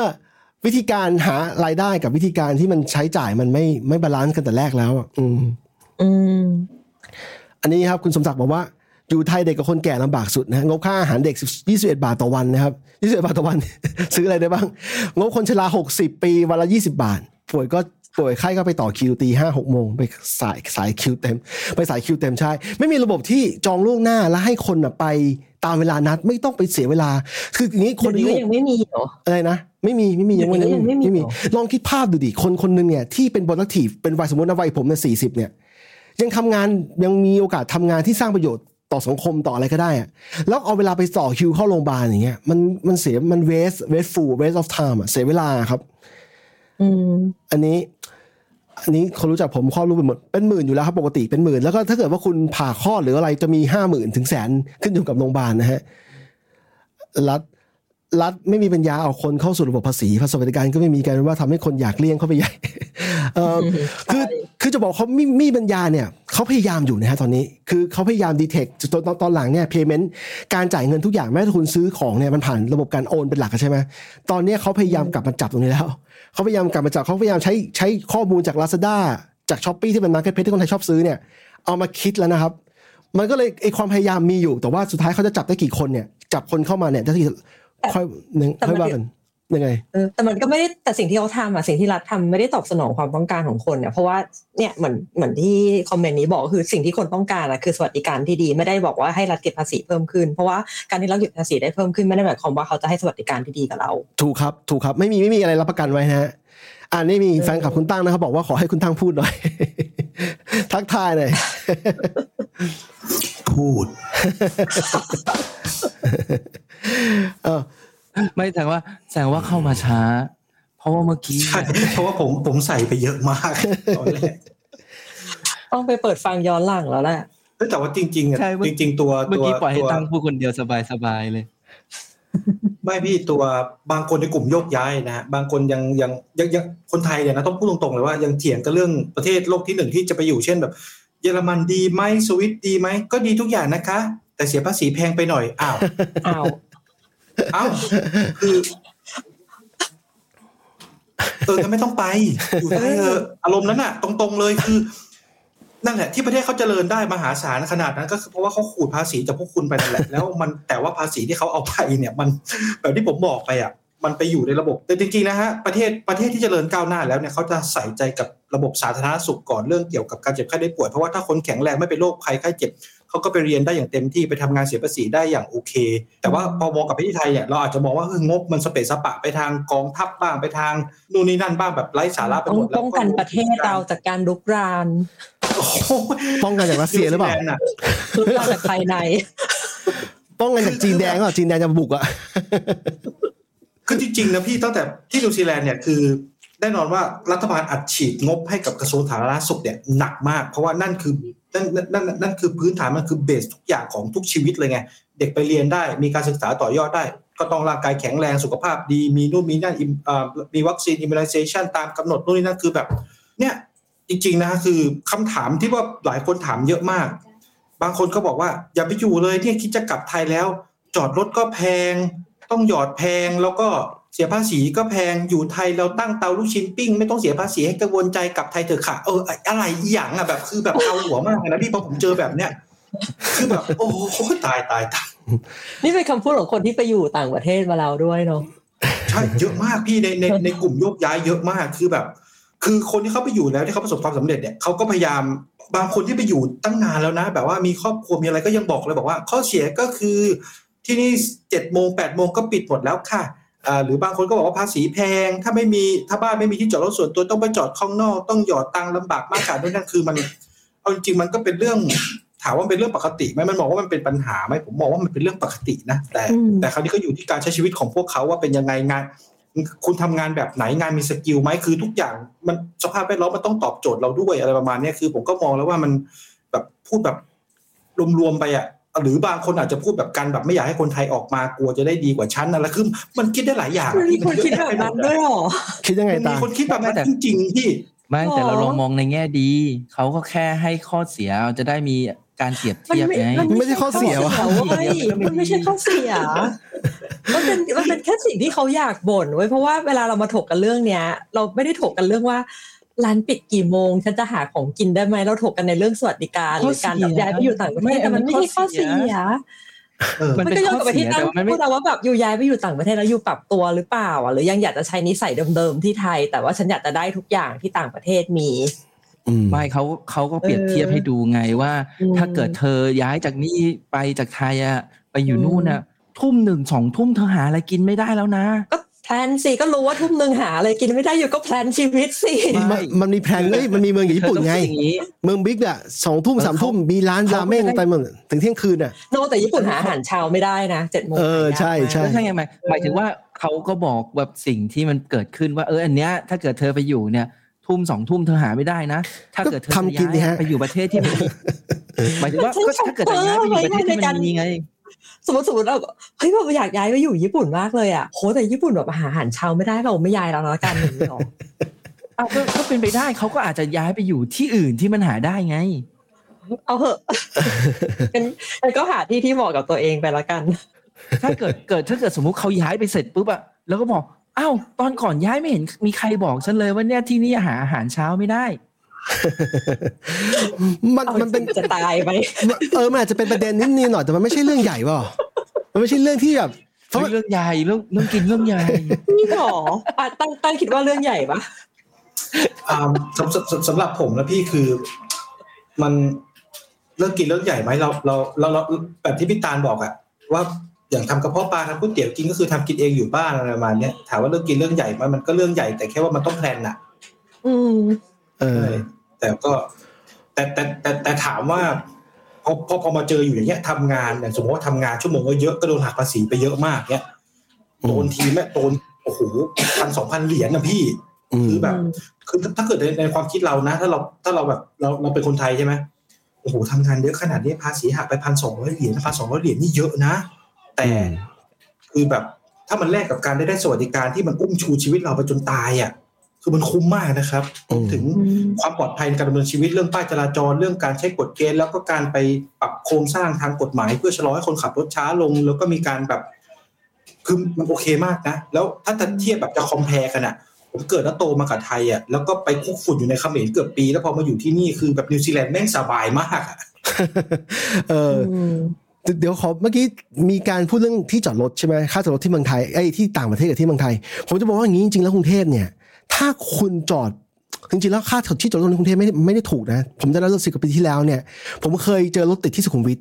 แล้วหนีเข้าไปในอาคารตอนนั้นไม่ไหวแล้วแบบโอ้โหต้องทำอะไรสักอย่างแบบไม่อยากอยู่รถติดก็ขับรถเข้าไปในอาคารนึงแต่ไม่ดูว่าที่นั่นคืออะไรมันเป็นอาคารสำนักงานนี่แหละค่าจอดรถ100นะฮะต่อจำไม่ได้ต่อเท่าไหร่น่าจะต่อชั่วโมงอะไรสักอย่างนึงคือเขาคืออย่างงี้ที่คนไทยจอดรถถูกอ่ะมันเป็นตามห้างที่มันให้จอดฟรี2 ชั่วโมง4 ชั่วโมงอะไรอย่างเงี้ยเพราะว่าห้างอ่ะมันต้องการให้คุณไปใช้จ่ายของเขาแต่ถ้าเกิดว่าคุณจอดในที่มันของมันน่ะเป็นสุขุมวิทแบบโซนที่มันต้นๆน่ะเขามีค่าจอดรถของเขาอยู่รวมไปถึงพอผมเข้าใจตรงนี้มาต่างประเทศปุ๊บเนี่ยแล้วเจอค่าจอดประมาณ100 กว่าบาทต่อชั่วโมงเนี่ยก็เข้าใจก็ไม่ได้บ่นอะไรสุดท้ายเนี่ยล่าสุดขี่จักรยานแทนนะครับเพราะจักรยานมันจอดที่ไหนก็ได้จอดฟรีแล้วเทศบาลเมืองเนี่ยเขาพยายาม encourage หรือพยายามให้คนเนี่ยอยากขี่จักรยานให้มากที่สุดเพราะว่ามันนอกจากจะเรื่องมลพิษแล้วยังเป็นเรื่องที่ว่ามันเบาอ่ะมันเบาแล้วก็ประหยัดพลังงานแล้วเราคนที่ขี่ได้ออกกำลังกายด้วยอะไรอย่างเงี้ยมันก็เลยกลายว่าผมติดใจต่อให้มีบ้านมีรถหลายคันอยู่ก็ประมาณนี้ก็ใช้จักรยานนะอะไรอย่างนั้นนะครับพอดีเพิ่งพูดเรื่องจอดรถแล้วนึกออกอีกเรื่องนึงว่าแบบที่จอดรถต่างประเทศแพงที่ออสเตรเลียก็แพงอะไรเงี้ยจริงแล้วแต่โซนว่าเขาอยากให้คนขับรถเข้ามาหรือไม่อยากให้ขับเข้ามาถ้าไม่อยากให้คนขับรถเข้ามาในเมืองเขาก็ชาร์จแบบหัวแบะไปเลยคุณจะได้ใช้ public transport แต่ถ้าไปเทียบกับเมืองไทยว่าแบบถ้าบอกต่างประเทศแพงเมืองไทยถูกเรายังนึกในเคสที่แบบจ่ายตังค่าที่จอดรถสมมติในบนถนนอย่างเงี้ยนึกไม่ออกเลยนะว่าแบบมีการเก็บค่าที่จอดบนถนนยังไงบิ๊กสิ่งบิ๊กป่ะเมื่อกี้ต้องจ่ายอาจารย์อยากถึงที่ไทยอะเหรอก็จริงๆมันควรจะมีนะเพราะตอนแรกเราก็ไม่เข้าใจเหมือนกันว่าทำไมเราจอดรถบนถนนที่ออสเตรเลียเราต้องจ่ายเงินให้เขาแต่พอมาดูถึงใช่เพราะเรามาจากไทยไงแต่พอเราอยู่ไปเราเริ่มรู้ว่ามันกระทบกับอีโคซิสเต็มสิ่งรอบๆมันแค่ไหนมันมีแฟกเตอร์นู่นนี่นั่นอะไรมากมายเราก็เลยเข้าใจว่าแบบเราก็เลยรู้ว่าที่ไทยมันก็ควรจะต้องชาร์จเว้ย ไม่ตาลอันนั้นน่ะคือข้อเสียป่ะเวลาใครจะย้ายไปออสเตรเลียตาลต้องบอกเขานะว่าเธอจอดรถที่ไหนไม่ได้นะเธอต้องจ่ายตังค์บอกเว้ยถ้าอยากรู้รายละเอียดไปติดตาม Good Day Made Aussie ก็ดีไหมขายของนะขายของแค่นะแต่ว่าแต่จะว่าไปเนี่ยคือผมก็ไม่รู้นะว่าที่ไทยมันเป็นยังไงกันแล้วแต่ว่าแบบที่พี่เพิร์ทบอกอ่ะผมเคยโดนชาร์จอยู่120อยู่ตอนนั้นไปจอดที่ไหนวะที่ในอาคารสุขุมวิทนี่แหละเกี่ยวกับแถวเทอร์มินอลอ่ะแล้วก็ค่าแรงวันละ300กว่าบาทพี่ค่าจอดรถล่อไปหมดแล้วอ่ะถึงแล้วใช่แต่ในขณะเดียวกันเองเนี่ยการที่เราหยอดค่าจอดรถของที่ต่างประเทศเนี่ยในขณะเดียวกันเนี่ยช่วงมันจะมีช่วงเวลาที่เราต้องจ่ายตังค์แต่ถ้าเป็นพวกเสาร์อาทิตย์อาจจะฟรีใช่ไหมฟรีใช่หรือบางทีหลัง 5:00 นไป 5:00 นจนถึง 4:00 นอาจจะฟรีเพราะหลังจากนั้นเนี่ยเขาจะมีพวกบัสพวก transport พวก public transport จะเข้ามาเพื่อพยายามจะถ้าเป็นจิตวิทยาว่าโอเคถ้ามึงมาก็ต้องถ้ามึงมาจอดต้องจ่ายนะแต่ถ้าเกิดไม่อยากจอดก็โอเค public transport ก็มีเป็นทางเลือกที่ดีแล้วก็ในส่วนของช่วง 5:00 นจอดฟรีเนี่ยคืออีกคนพวกเกี่ยวกับเรื่องพอคนไปจอดเยอะจอดฟรีปุ๊บมันก็เป็นการกระตุ้นเศรษฐกิจกระตุ้นเกี่ยวกับร้านอาหารกับพวกห้างร้านอะไรประมาณนี้ด้วยนะมันก็เลยกลายเป็นว่าคือเขาคิดมาดีแล้วอ่ะประมาณนั้นเขาเลยคิดค่าจอดรถกับมีช่วงฟรีระยะเวลาหลังจาก 5:00 นเพราะมันเป็นช่วงที่ว่าที่นิวซีแลนด์เขาเรียกทีไทม์อ่ะเนาะก็คือดินเนอร์นี่แหละนะครับก็คือแบบทุกคนก็ได้เอนจอยการจอดรถแล้วก็กระตุ้นไปเสร็จปุ๊บเขาก็ออกอะไรประมาณเนี้ยไม่รู้เรื่องเกี่ยวที่จอดรถเนี่ยไม่รู้ตามทันไหมตอนกรุงเทพยุค80ต้นๆเนี่ยมีมิเตอร์เก็บค่าจอดรถเหมือนดังเมืองนอกนะแล้วคนจอดต้องหยอดเหมือนกันนะฮะแล้วก็มีคนตรวจแต่ผมก็งงว่าอยู่ๆเนี่ยผมจำได้ว่าโตขึ้นมาเนี่ยตอนเด็กตอน2 ขวบเห็นมิเตอร์นี้แล้วสักพักหนึ่งพอ 4-5 ขวบอะยังไงนะไม่มีความทรงจำใช่ไหมไม่มีความทรงจำอันนี้คือถนนใน CBD ตรงแถวๆย่านสาราว่าการกรุงเทพแถววจักรที่ผมอยู่ตอนเด็กอะแล้วอยู่ๆเนี่ยไอ้เสาเนี่ยมันก็ไม่ถูกใช้งานแล้วก็กลายเป็นโละทิ้งไปกลายเป็นจอดฟรีจากเมื่อก่อนที่หยอดตังค์หยอดเหรียญจอดเพื่อจอดรถไม่แต่ต้องงี้เพิงต้องดูว่าไอ้ที่จอดริมถนนหรืออะไรเนี่ยสมมุติว่าแบบมันมีร้านข้าวหรือร้านอะไรแล้วแบบมีรถไปจอดริมถนนได้อย่างเงี้ยแล้วไงต้องดูว่าร้านเขาจ่ายให้ใครมันมีการจ่ายนอกระบบใช่ไหมคือไม่ใช่ว่าไม่จ่ายแต่ว่าหมายถึงว่าไอ้คนจอดอ่ะอาจจะไม่ได้จ่ายแต่ไอ้ร้านอ่ะอาจจะจ่ายให้ใครไปหรือเปล่ามันเลยไม่มีคนมาจัดการแต่ไอ้เงินที่จ่ายตรงนี้ออกไปเนี่ยมันไม่ได้เป็นเงินที่เป็นภาษีที่เอากลับเข้ามาสู่ระบบกลางไงมันเป็นเงินที่เข้ากระเป๋าคนกลุ่มนึงก็เขาก็ไม่ได้อยากให้มึงจ่ายภาษีสิไม่แต่ไอ้ร้านป้าคนนั้นน่ะต้องเสียภาษีด้วยต่างหากนะถูกไหมมันเสียเพราะเขาเสียภาษีต่อให้ตอนนี้ต่อให้เขาพยายามเร่งต่อให้เขาพยายามเร่งภาษีสุดท้ายถ้าสรรพากรไปเจอเขาว่าเขาขายดีอ่ะสรรพากรก็จะไปนั่งที่ร้านเขาเพื่อดูว่าเขาขายได้วันเท่าไหร่อะไรแบบนั้นนะสุดท้ายมันก็ต้องมีเวที่ต้องเสียภาษีอยู่ดีแล้วต้องสุดท้ายไอ้ค่าสวยก็ต้องเอาไปนับด้วยอะไรอย่างเงี้ยหมายถึงว่าป้าคนนั้นต้องจ่ายหลายทางจ่ายรอบวงอ่ะพูดง่ายๆจ่ายรอบวงอ่ะไม่แต่ว่าค่าอันนั้นอ่ะมันอาจจะถูกกว่าที่เขาแบบไปหาที่จอดรถที่อื่นเพราะว่าถ้าไปหาที่อื่นอาจจะเสียลูกค้าให้ร้านอื่นอะไรอย่างเงี้ยแต่ผมเจอบ่อยนะที่กรุงเทพแบบบ้านใครในกรุงเทพหรือว่าในละแวกที่ใกล้ๆตลาดสดหรือว่าที่มีคนจับจ่ายใช้สอยเนี่ยจอดรถ20 บาทแบบเปิดที่เลยจอดรถ20 บาทเปิดบ้านเยอะด้วยมีซึ่งก็ได้เยอะนะหมายถึงว่าคนก็จอดแบบเต็มไปหมดเลยแล้วจริงๆอ่ะเราก็ไม่รู้ว่าระบบความปลอดภัยอะไรเขายังไงแหละแต่เขาจะเก็บตังค์มันมีกระทั่งซอยบ้านบางคนที่บ้านบางคนที่เป็นทางผ่านที่คนชอบเอาไปเป็นทางผ่านทางลัดอ่ะเขาเก็บตังค์ก็มีนะที่ผมจำได้อ่ะใช่ไหมเพราะมันเป็นถนนส่วนบุคคลก็ทำได้ทำได้ตามหลักมันทำได้ไงใช่ทำได้รอบละ5 บาท10 บาทหรือว่ารายเดือน100 บาทอะไรก็ว่ากันไปมีสติ๊กเกอร์เอาง่ายวัดก็ได้วัดบางที่อย่างเงี้ยสมมติว่าช่วงเย็นที่แบบมันมีคนมาเที่ยวกันอะไรอย่างงี้ใช่ไหมแล้วแบบวัดก็แบบไม่ได้มีกิจกรรมอะไรใช่ไหมเขาก็เนี่ยก็เก็บค่าที่จอดรถก็ได้จริงๆเราไม่หมายเรื่องพวกนี้เราถือว่าแบบเป็นที่ส่วนบุคคลแล้วถ้าเขาจะเก็บอะไรเก็บค่าใช้จ่ายที่เราไปจอดถ้ามันไม่ได้น่าเกลียดมากแต่ไอ้ที่บนถนนสาธารณะเนี่ยได้เหรอวะก็เนี่ยแถวอารีอ่ะมันจะมี รถติดอยู่ใช่ไหมตอนเย็นๆนะรถจะชอบติดแล้วลองมาขับดูเลยมันจะมีร้านที่แบบให้คนมาจอดริมถนนแทนที่ถนน3เลนมันก็จะเหลือแค่2เลนเดือดร้อนเพื่อนไทยตรงฟุตบาทมันไม่ได้มีแบบจอดวันที่วันคู่ทาสีแดงขาวอะไรนะแดงขาวเหลืองขาวดำขาวซีดๆหรอก็บางที่เขาก็ไม่สนใจไงอ๋อหรอไม่ตรงสนใจก็สนใจบางที่มันไม่สนใจไงแต่ว่าแต่บางที่ผมสังเกตที่ไทยนะนอกจากที่จะเป็นที่จอดรถแล้วเนี่ยพอตกกลางคืนมันกลายเป็นแบบโอเพนคิทเช่นได้ด้วยนะเอาแก๊สหม้อวางโอ้โหแม่งแบบสุดยอดมากอะคนไม่เคยชอบไปถ่ายคลิปทำอะไรกันนะทานฟอร์มจากถนนเป็นลานจอดรถแล้วก็ทานฟอร์มเป็นร้านขายของเป็นภัตตาคารเป็นสตรีทฟู้ดแล้วก็เป็นโอเพนคิทเช่นผักบุ้งไฟแดงแบบจบแบบเฮ้ยซอยสวนมะลิรู้ตาลทันว่าซอยสวนมะลิที่กรุงเทพไม่สุดก็ไม่ทันก็ใช่คือบางคนอะโอเพนคิทเช่นเสร็จปุ๊บอะแล้วพอปิดคิทเช่นอะไม่ทำความสะอาดก็มีนะโอ้ยน่าทุเรศมากมันหนูเลยใช่แล้วพวกนี้ร้านเมื่อ20ปีที่แล้วเนี่ยรับโอกาสที่เขาเข้าระบบภาษีก็น่าจะมีน้อยมากนะก็กลายเป็นว่าไม่มีใครจ่ายภาษีในระบบนั้นนะฮะก็เนี่ยนี่คือเหตุผลที่มันทำไมมันดูพังๆเลยนะครับทีนี้ล่าสุดเนี่ยคุณสัญญาบอกว่าที่เมืองจีนฮะที่เชียงใหม่ไม่ใช่เมืองจีนพูดผิดที่เชียงใหม่เนี่ยนี้มีป้ายภาษาจีนเต็มไปหมดแล้วนะฮะก็ผมคืองี้พอดีผมได้ไปเชียงใหม่ในช่วงทศวรรษที่ 2000 กลางๆเนี่ยไล่มาจนถึงต้น 2010เนี่ยผมได้ไปเรื่อยๆเลยเห็นการเปลี่ยนแปลงอยู่อย่างนึงคือว่าเมื่อ10กว่าปีที่แล้วอ่ะ 2000 กลางๆเนี่ยคนจีนยังไม่เยอะนะแล้วมันอยู่ๆมีเกี่ยวกับมีหนังเรื่องนึงจำไม่ได้แล้วว่าเกี่ยวกับไทยแลนด์เนี่ยที่คนจีนเป็นคนทำหนังจีนเนี่ยเป็นตัวเปิดทำให้คนจีนอยากมาเที่ยวเมืองไทยเฉพาะเชียงใหม่เนี่ยเยอะมากจนมีอยู่ช่วงนึงที่ผมไปเชียงรายนะรถจากเมืองจีนเนี่ยที่ลงมาจากทางยูนนานเนี่ยรถพวงมาลัยซ้ายอ่ะเป็นทะเบียนจีนเนี่ยวิ่งกันเต็มเชียงรายแล้วตั้งแต่ตอนนั้นปีสุดท้ายที่ผมไปคือ2015นะครับคือจะบอกว่าคนจีนถ้าคนน้องรุ่นใหม่ๆอ่ะคนจีนเขา10กว่าปีก่อนน่ะยังไม่มานะเพิ่งจะมาประมาณ10ปีหลังเนี่ยประมาณช่วงศตวรรษที่2012 2011อ่ะที่หนังตัวนี้มันออกมาอยู่ๆก็คนจีนเข้ามาเต็มเมืองเต็มเชียงใหม่เต็มเชียงรายพูดถึงเรื่องคนจีนอ่ะวันก่อนเราเพิ่งคุยกันกับที่บ้านเหมือนว่าคุยกับหมูอ่ะเรื่องที่แบบกระแสคนไทยต่อต้านคนจีน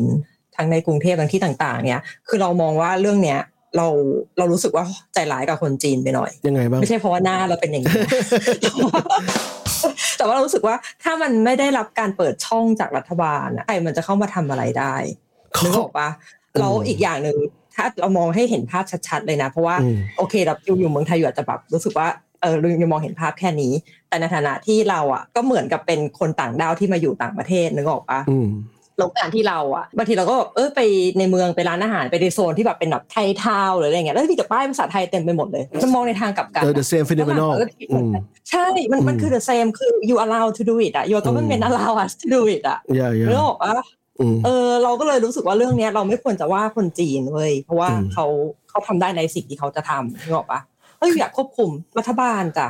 ใช่ถูกไม่หรอกจะบอกว่าอย่างงี้จะบอกว่าถ้าอยากว่าคนจีนนะเจ๊กเจ้าสัวเต็มไปหมดเลยคือคนที่คุมเศรษฐกิจไทยตอนเนี้ยพวกกลุ่มบนเนี่ย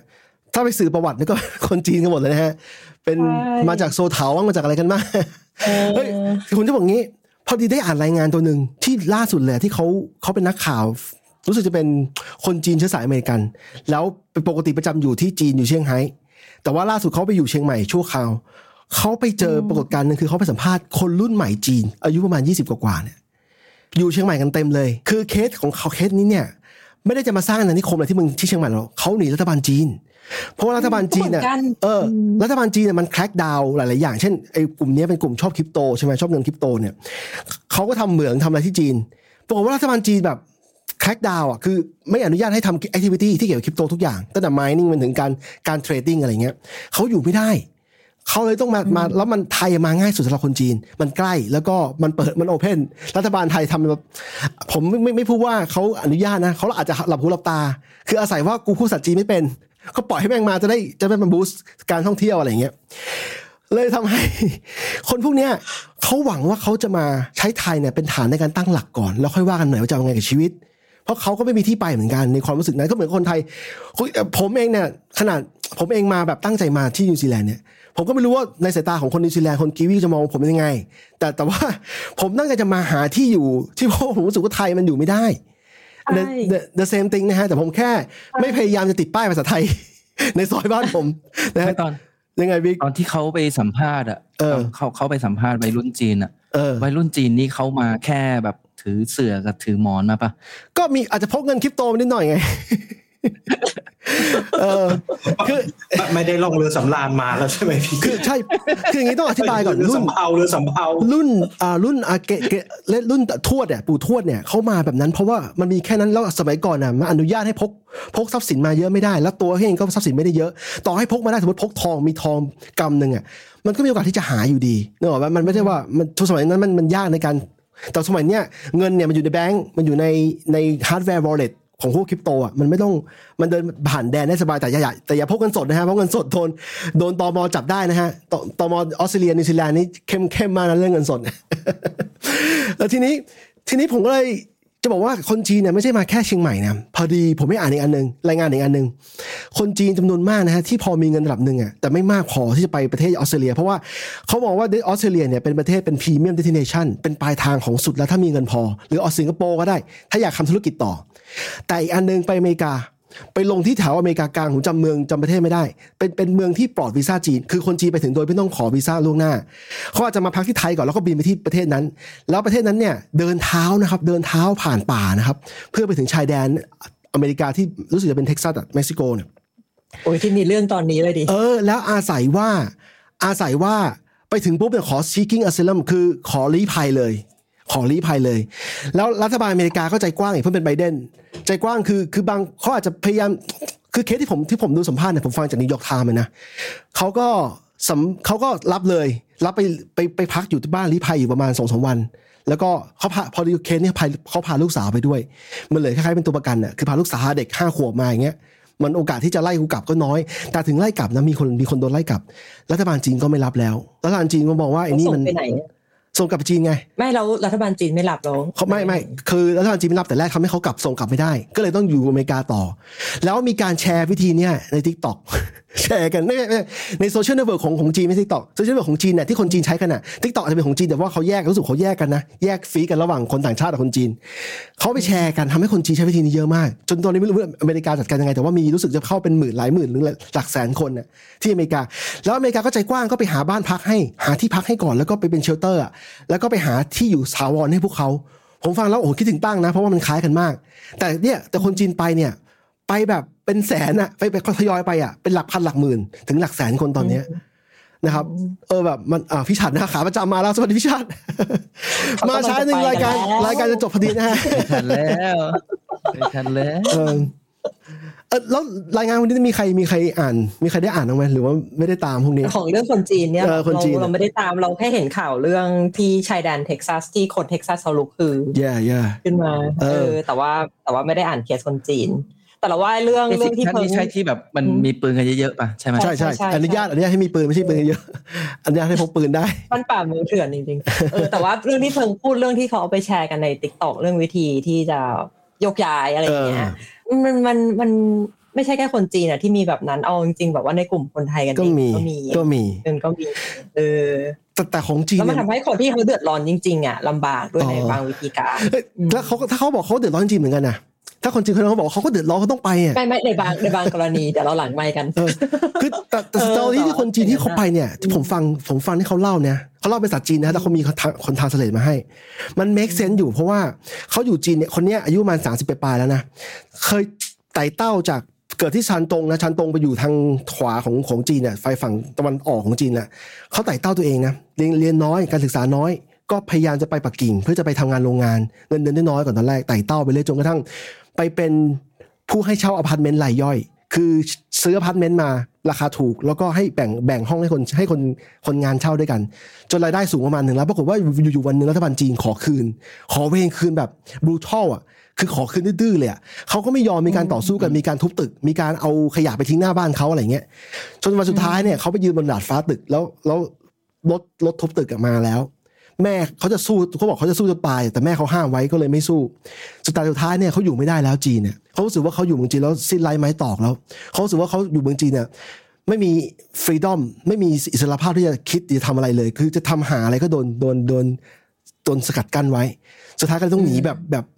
ยอมไปตายจากหน้าโดยพาลูกสาวไป2คนแต่ว่าครอบครัวเนี่ยเมียกับพ่อแม่เขาอยู่เมืองจีนอยู่ก็เลยเนี่ยมันก็มีโดนคุกคามป่ะอันนี้ไม่แน่ใจนะไม่แน่ใจแต่ว่าเขานี่มันเขาไม่ได้หนีรัฐบาลหรือเปล่าเขาหนีเมียหรือเปล่า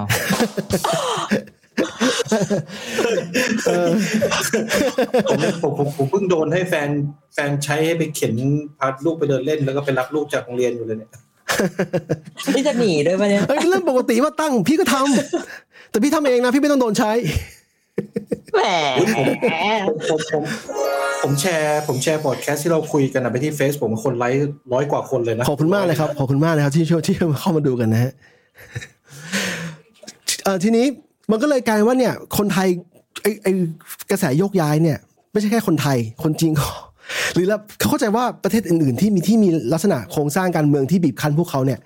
ก็น่าจะทำกันหมดแต่แค่เรายังไม่รู้เฉยแล้วอย่างกรณีจีนเนี่ยมันเกิดขึ้นเมื่อปี2023ที่ผ่านมาที่แบบทั้งปีตลอดทั้งปีอ่ะแต่ผมไม่รู้เรื่องจนกระทั่งรู้ว่าเข้าอเมริกาไปเป็น100,000 คนแล้วอะไรแบบนั้นนะครับแล้วพูดถึงที่เมื่อกี้เพิ่งบอกว่ามันก็มีอยู่ทั่วโลกอ่ะรู้สึกว่ามันคือในบางที่อ่ะอาจจะมีปัญหาเรื่องที่คนแบบทะลักออกจากประเทศเยอะกว่านี้อีกอย่างแบบที่เมื่อกี้เราเพิ่งคุยกันเรื่องเท็กซัสกับเม็กซิโกอย่างเงี้ยแต่มันแค่เป็นเรื่องที่เราไม่ได้อยู่ใกล้ตัวเราเลยไม่ได้พูดถึงหรือเปล่าซึ่งถ้าเราอยู่ในอเมริกาอย่างเงี้ยเราจะอาจจะมองว่าเคสเท็กซัสกับเม็กซิโกอ่ะเป็นเรื่องที่รุนแรงกว่าเรื่องคนจีนก็ได้เพราะว่าเข้ามาประเทศเขาแล้วนี่คือแบบเป็นแลนด์อ่ะนึกออกปะคืออยู่ไม่ต้องลงเรือด้วยซ้ำอยู่แบบทะลักแบบเข้ามาได้เลยใช่มันเพราะมันไกลเราอยู่ทั่วโลกแหละคือหลายๆอย่างในโลกเป็นเนี้ยที่ผมตอนเด็กผมรู้สึกว่าได้ข่าวพูดนะผมเคยเรียนตอนเด็กเรียนเรื่องไอ้ระเบิดปรมาณูที่ฮิโรชิมากับนางาซากิใช่ไหไหมล่าสุดคุณบิ๊กเนี่ยอยู่ฮิโรชิมาแล้วผมเคยไปนางาซากิตรงจุดที่เป็นเขาเรียกอะไรอะกราวซีโร่อะจุดเซ็นเตอร์ของมันเนี่ยมันเมื่อก่อนผมเคยคิดว่ามันไกลมากจนกระทั่งไปยืนอยู่ตรงจุดเซ็นเตอร์ถึงรู้ว่าอ๋อระเบิดปรมาณูเคยลงจุดนี้หรือวะเนี่ยนึกออกป่ะเราเคยไปที่ฮิโรชิมา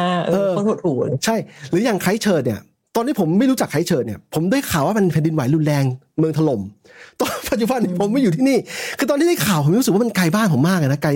ตอนนั้นอยู่กรุงเทพอยู่ใช่ไหมไคเชิร์มันห่างเมืองกิโลเนี่ยปัจจุบันก็ผมก็อยู่ที่ไคเชิร์เลยจุดที่มันถล่มแผ่นดินไหวโลกใบนี้มันเล็กกว่าที่เราคิดอะอะไรอย่างนั้นนะใช่แล้วมีหลายเรื่องที่ผู้ร้ายอาจจะเป็นพระเอกและพระเอกอาจจะเป็นผู้ร้ายมันขึ้นอยู่กับใครเล่าเรื่องขึ้นอยู่กับใครเป็นคนเล่าเรื่องนะครับอันนี้คือไงต้องไปติดตามตอนต่อไปแต่เดือนหน้าเราก็จะลืมว่าเราพูดอะไรไปนี่เรากำลังเรามีเกสเป็นแขกบุคคลที่ controversial ที่สมัยนึงโดนตามล่าจากรัฐใช่ไหมรัฐก็บอกว่าเนี่ยคุณตั้งเนี่ยเป็นอย่างนั้นอย่างนี้อย่างนั้นอย่างนี้ใช่ไหมคนจำนวนนึงก็คิดก็เห็นภาพเดียวกับรัฐอะไรอย่างเงี้ยถ้าอีกคนนึงคนอีกกลุ่มนึงไม่สามารถเห็นภาพหนึ่งว่าตั้งว่าทำอะไรผิดวะทำไมต้องทำมาขนาดนี้อะไรอย่างเงี้ยมันก็เลยกลายว่ามันถ้าไม่มีใครเห็นภาพนี้ตั้งก็จะไม่มีเพื่อนเลยแต่ความจริงคุณตั้งมีคนเข้าใจคุณตั้งเยอะมากพอควรนะฮะไม่ใช่ว่านึกออกว่ามันสุดท้ายเนี่ยความจริงมันก็จะกระจ่างขึ้นไปเรื่อยๆพอฝุ่นมันตลบแล้วคนมันเข้าใจอะไรมากขึ้นในเรื่องนึงอ่ะมันมีหลายแองเกิลให้มองเพียงแต่ว่าเราอยากจะมองแองเกิลไหนหรือบางทีเราไม่ได้แบบมีความอยากจะมองแต่ว่าเราถูกสื่อบอกให้เรามองแค่ไหนคือแบบที่คุณชัดเฉลิมชัยนามวงพรหมบอกนะครับว่าใช่ครับเขาวาดภาพให้ตั้งเป็นปีศาจร้ายคือตอนนั้นคือตอนนั้นเนี่ยผมก็เพิ่งจะอายุประมาณน่าจะ21-22นะวัยกำลังแบบตอนนั้นคิดในใจนะมึงทำให้กูเป็นปีศาจใช่ไหมได้ไหนๆกูก็จะไม่กลับไทยแล้วกูจะใส่ให้มันเต็มที่เลยอารมณ์นั้นอ่ะคือแล้วแต่มันก็สนุกนะคือมันเป็นการท้าทายอำนาจรัฐในเชิงแบบที่ความอ่อนแอในด้านความรู้สึกที่เอาเรื่องอะไรไม่รู้มาโยงกันมั่วซั่วไปหมดแต่ทั้งที่ผมแค่ใช้มือถือเครื่องเดียวโพสต์ลง Facebook กดโพสต์ปึ้งกลายเป็นว่าเรากลายเป็นคนที่ทำให้ความมั่นคงของรัฐสั่นคลอนเลยเหรอเฮ้ยประเทศที่คุณอ่อนแอขนาดนี้เลยเหรอเอาอีก ปึ้งคนนี้ก็ดิ้นกันเราก็ชอบสิจนตอนนี้เขาหยุดไปแล้วอ่ะเรื่องของตั้งนะครับผมนึกถึงเรื่องของคนจีนคนนั้นเพราะว่าจีนเนี่ยตอนเนี้ยไอ้คนจีนที่ลี้ภัยไปอเมริกาได้เหมือนกันเขาก็ตั้งกลุ่มที่ซันฟรานล่าสุดมีกลุ่มประท้วงรัฐบาลจีนซึ่งปกติที่ผ่านมาในรอบหลาย10 ปีที่ผ่านมาที่จีนเปิดประเทศเนี่ยไม่เคยมีใครกล้าต่อต้านเขานอกประเทศนอกจากผู้กลุ่มฝ่าหลุนกงอ่ะแต่ผมจะบอกว่าเป็นครั้งแรกที่คนจีนกล้าพูดถึงรัฐบาลจีนในที่สาธารณะมากขึ้นแบบตั้งกลุ่มประท้วงกันเลยแล้วเขาก็บอกว่ามาจากปิโนตัวนั้นแหละพี่แล้วเขาก็บอกว่าตอนนี้เนี่ยเขากล้าพูดเขาอยู่จีนเขาไม่เคยมีฟรีดอมขนาดนี้มาก่อนเขาไม่เคยรู้สึกว่าเขาต้องกล้าพูดเกี่ยวกับรัฐบาลจีนเลยมันมีเรื่องคล้ายๆกันอยู่ที่ออสเตรเลียน่าจะแบบหลายปีแล้วแต่ตอนนี้คิดว่ายังเป็นอยู่เขาบอกว่าในคนจีนยุคใหม่อ่ะเขาออกนอกประเทศแล้วเขาแบบมีความคิดเห็นไม่ตรงกันกับรัฐบาลใช่โดยเฉพาะกลุ่มที่พวกนักศึกษาที่ไปอยู่ตามมหาลัยอะไรเงี้ยแล้วพวกนี้เขาจะมีกลุ่มที่ค่อนข้างแบบพูดเสียงดังอ่ะแต่ว่ารัฐบาลจีนน่ะก็จะมีคนที่เป็นสปายของรัฐบาลน่ะมาก่อกวนพวกนี้อยู่เรื่อยๆไซโคแล้วก็บางคนเนียนเป็นคนแบบก้าวหน้าในฝั่งจีนที่ต่อต้านรัฐบาลจีนอารมณ์คล้ายกับเป็นลูกชุบอะแต่ข้างในก็ยังเหมือนกับว่าพอมีอะไรประจุประเด็นพวกฉันสามารถเทิร์นเป็นพวกคนจีนแท้ได้นะเป็นรัฐบาลจีนได้นะคือแบบมันคือสลิมอะแต่เรื่องนี้แหละคือมันมีช่วงหนึ่งที่สื่อออสเตรเลียเล่นกันอยู่ว่าแบบเราทำปั่นให้คนกลัวคนจีนว่าแบบประเทศจีนส่งสปายมาไว้ที่ออสเตรเลียอะไรอย่างเงี้ยตอนมันมีช่วงหนึ่งที่คนจีนไปเที่ยวฝรั่งเศสเยอะๆแล้วฝรั่งเศสมันมีคนฝรั่งเศสเป็นประเทศที่ปารีสแต่ว่าปารีสนั้นค่อนข้างเถื่อนเนี่ยมันจะมีพวกกลุ่มที่โกงนักท่องเที่ยวเยอะใช่ไหมมันถึงขั้นรัฐบาลจีนส่งตำรวจไปซึ่งผมเข้าใจว่าตำรวจพวกนี้เป็นคนที่รัฐบาลจีนเนี่ยตั้งใจจะให้มาสอดส่องอะไรบางอย่างด้วยคือไม่ใช่จะมาดูแลความเป็นอยู่ของคนจีนอย่างเดียวอะไรทำนองนั้นนะหรืออย่างเกาหลีเหนือเนี่ยประเทศเขาเนี่ยไม่มีสถานทูตกับไทยเพราะว่าในทั่วโลกเขาไม่มีสถานทูตเพราะว่าคนไม่กล้าสร้างเขาโดนเอมบาโกโดนแบนอยู่โดนแบนโดนแซงชั่นก็มีร้านอาหารเกาหลีเหนือที่สุขุมวิทใช่ร้านอาหารเกาหลีเหนือทำตัวเป็นสถานทูตจำแรงแล้วก็เป็นตัวสอดส่องคนเกาหลีเหนือด้วยกันว่ายังไงอะไรอย่างนั้นนะครับรู้สึกไหมมิวอยู่ตั้งมิวอยู่ตั้งมิวอยู่ไม่ได้ยินเสียงไม่โทษทีโอเคครับโอเคคือถ้าแบบที่บอกอ่ะที่ร้านอาหารเกาหลีเหนือเป็นสถานทูตจำแรงแต่ของไทยนี่ก็คือนอกจากสถานทูตวัดป่ะวัดไทยนี่ก็แสบวัดไทยพี่วัดไทยมันไม่ได้เป็นแค่วัดนะพี่มันเป็นแหล่งรวมของแบบอภิมหาแบบแทรกแซงทางการเมืองสอดส่องชาวบ้านหลอกให้คนไปบริจาคทำบุญเขียนที่อยู่ลงไปเสร็จปุ๊บส่งให้สถานทูตมึงได้ข้อมูลมึงได้ personal detail ไปเต็มโดยผ่านการใช้ความศาสนาความเชื่ออันนี้เหี้ยมากนะพี่พี่เข้าใจอินเนี่ยแล้วก็บางทีก็ใช้เขาเรียกว่าไงนะขอขยี้ประเด็นสถานทูตจังแรงที่ชื่อวัดไทยหน่อยนิดเดียวพี่คือบางคนเนี่ยแบบเป็นนักเรียนมาเรียนใช่ไหมฮะเป็นคนทำงานมาเสร็จปุ๊บคุณฉัดบอกว่าเป็นรังมันไม่ใช่รังสลิมฮะมันเป็นแหล่งสร้างแหล่งบ่มเพาะแหล่งเบรนวอชชั้นดีในต่างแดนเลยเครื่องมอนิเตอร์คนไทยต่างแดนเลยหนูอยากกินอาหารไทยไหมลูกแบบป้าทำขนมชั้นมาให้แต่หนูต้องมาเอาที่วัดนะคะคือแบบมึงต่อให้เขาไปเอาความเป็นโฮมซิกของคนมาเป็นตัวล่อทำให้ล้างสมองอีกทีนึงเอาความที่เขาอยากกินของไทยวันนี้วัดทำบุญกินฟรีนะคะแต่เข้ามาแล้วก็ไปเปิดอะไรไม่รู้ให้เขาฟังคือนี่แหละพี่หนักพอๆกันเลยพี่เข้าใจเพราะพี่ที่นิวซีแลนด์เหรอนิวซีแลนด์ก็มีเมืองที่ผมอยู่มีวัดไทยแต่พอดีมีสิ่งที่ทำมีวัดไทยที่ทำแบบนี้อยู่ที่นิวซีแลนด์มีพี่ทุกวัดเลยมีทั่วโลกเลยเนาะนะครับโชว์สุดสงท้ายแล้วเพราะผมต้องไปเลี้ยงลูกต่อนะโอเคก็เดี๋ยวนะพี่ชายบอกว่าต้องเปิดอะไรรักพ่อให้เขาฟังงี้เปล่าคือรักพ่อเนี่ยเนื่องจากว่าน่าจะไม่อินแล้วมั้งรักพ่อเนี่ยรักลูกแทนได้ไหมไม่มันมีเพลงใหม่ทำออกมาชื่อเพลงฟ้ารักพ่อเป็นยังไงอ่ะฟ้ารักพ่อนั่นไงฟ้ารักพ่อไม่เกี่ยวอะไรกันเลยเขาเอามาล้อเลียนกันเฉยๆเป็นแบบเป็นของ LGBT เขาทำออกมาโอเคเห็นได้ข่าวช่วงหลังมันมีกระแสใหม่ๆผมไม่อยากตามดราม่าการเมืองไทยแล้วเพราะว่ามันมีแต่อะไรก็ไม่รู้นะสุดท้ายมันจุดคอมันจริงๆมันมีอยู่แค่นิดเดียวอ่ะใช่นั่นแหละ ก็พอดีบทสรุปเลยบทสรุปคือทะเลาะกันทำเหี้ยทะเลาะกันไป10 20 25 20ปีคือผมอ่ะเคยใส่เสื้อแล้วมีรูปหน้าเขาแล้วบอกว่าเขาไม่ได้รับความยุติธรรมต้องเอาเขากลับมาตอนนี้กลับมาแล้วกูอะไรวะเนี่ยทำอะไร